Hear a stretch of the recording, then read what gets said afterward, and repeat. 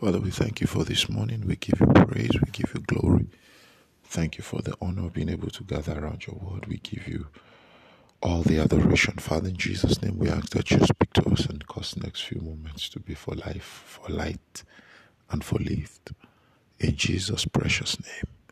Amen and amen and amen. Well, good morning. It's an honor to be in your space, bringing you God's word. I trust that you rested well. Every heavenly reality can become a human possibility if the human beings understand the technology of conversion. I'm going to say that again. It was not intended to be complex. All right.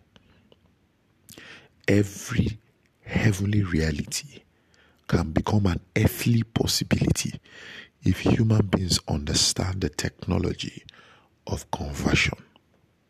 So, what it means is that all the possibilities on the earth are actually realities in the realm of the spirit.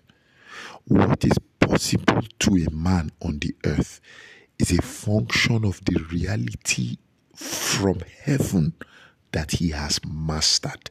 There are realities that are superior to the situations on the earth. And it is vital that I put that out. In fact, that is one of the many variations of this simple statement that life is spiritual. That's one of the variations of that statement. One of the meanings of life is spiritual is that your possibilities on earth are determined by spiritual realities. Again, what I am intending to say is that we don't all have the same experiences.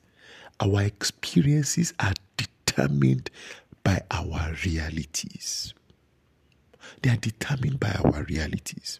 So, when you see God speak His word, He is exposing you to His reality so that He can alter your possibilities on the earth. The Bible says in Mark chapter 9 that Jesus is having a conversation with His disciples, and this statement, he's having a conversation with a particular man whose son is sick. And the man says, if you can do anything for me, please do it. Jesus said, no, it has never been about what I can do. In my realm, there are endless possibilities. That is my reality. Jesus is saying, in my reality, there is no limit to the possibilities. The question is, what can you believe? It's not what I can do, it's what can you believe.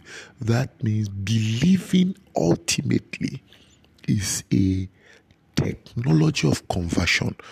Every divine reality is converted to a human possibility to the man that believes, because he concludes that discussion by saying, if you can believe, all things are possible to them that believe. I said all of that to say that there is a how to life. Psalm 34 and verse 12 says, who is he that desires life, that he may see good days? He says, let him keep his mouth from speaking evil. You cannot say what you have and not continue to have what you say. The Bible does not say you should say what you have. It says you will have what you say. Our words are creative. One of the ways that you create the good life is by thinking right, believing right, and speaking right. He immediately tells us how to have great days, how to look, because scarcity is not a general reality. I'll say that again. Scarcity is not a general reality. It is worthy of note that whenever there is scarcity, the king and the prophet does not participate. In the story of the famine, the king is moving around, the prophet is exempted. If you can know the realities of heaven and put your faith in them, it will alter your possibilities on the earth. Life has a how. The technology of conversion is your faith in what Jesus has done. I trust that bless you. Shegun Lemide. I thought to bring you a word of faith and hope.